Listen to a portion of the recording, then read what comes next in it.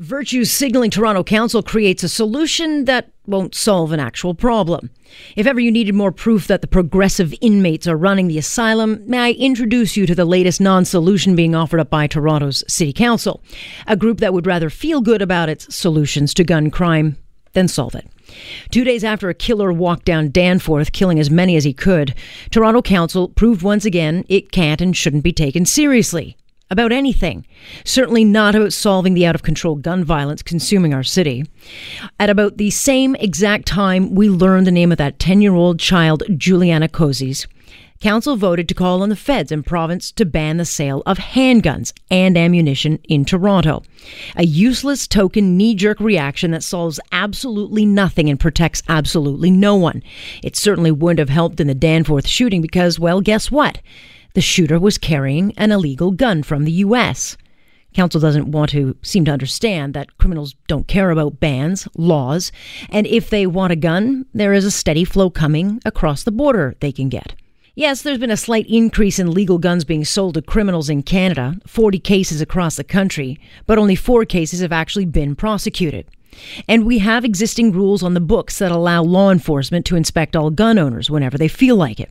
When I asked Joe Cressy, the councillor who pushed this silly ban, he declared, well, those tools aren't working and that no one needs a handgun other than law enforcement.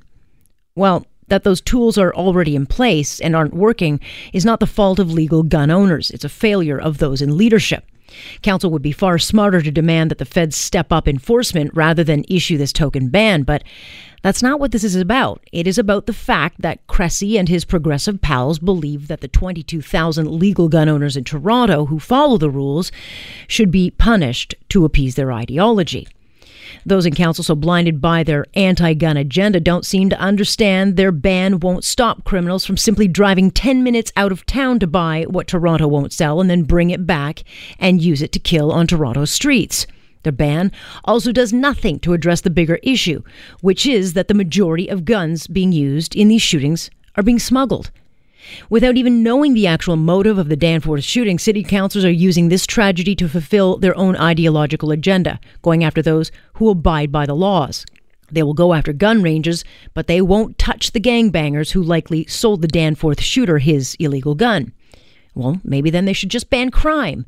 It would be about as effective as a hollow gun ban that solves a problem, well, that doesn't exist. Virtue signaling will not solve what happened on Sunday. It won't solve the killing that has gripped Toronto in 2018, but hey, sometimes looking like you're taking actions these days is almost like you're actually doing something. And frankly, it's an insult to those young lives now snuffed out. And that is my point on point for this Wednesday, July 25th. I'm Alex Pearson. Great to have you here on what has been a beautiful day. We'll get you to your employment hour in just a couple of minutes. Council also did agree to hiring more officers, 100 more officers, and they also allowed, which I actually think is a good thing, to allow evictions for criminals who break the rules of community housing. That's welcome. But, we did have mandatory minimum sentences for gun crimes. It was brought in under the Harper government. And then judges across the country decided, well, those laws, some of them were unconstitutional. And the judges started to defy the criteria. So now it is a patchwork right across Canada as to how people caught using guns are sentenced. And the Liberals, which ran on getting rid of the mandatory minimums, well, they haven't touched it. And so they don't see this as political gain. And certainly now with all the violent crime in Toronto and the stats across Canada showing that gun crime is actually spiking, politics is likely going to sideline the Liberals from touching this. But if you want to actually stop gun crimes, if you don't throw the book at people, you're not going to solve it. So they've got to get back to tougher sentencing. I'm Alex Pearson. This is Global News Radio.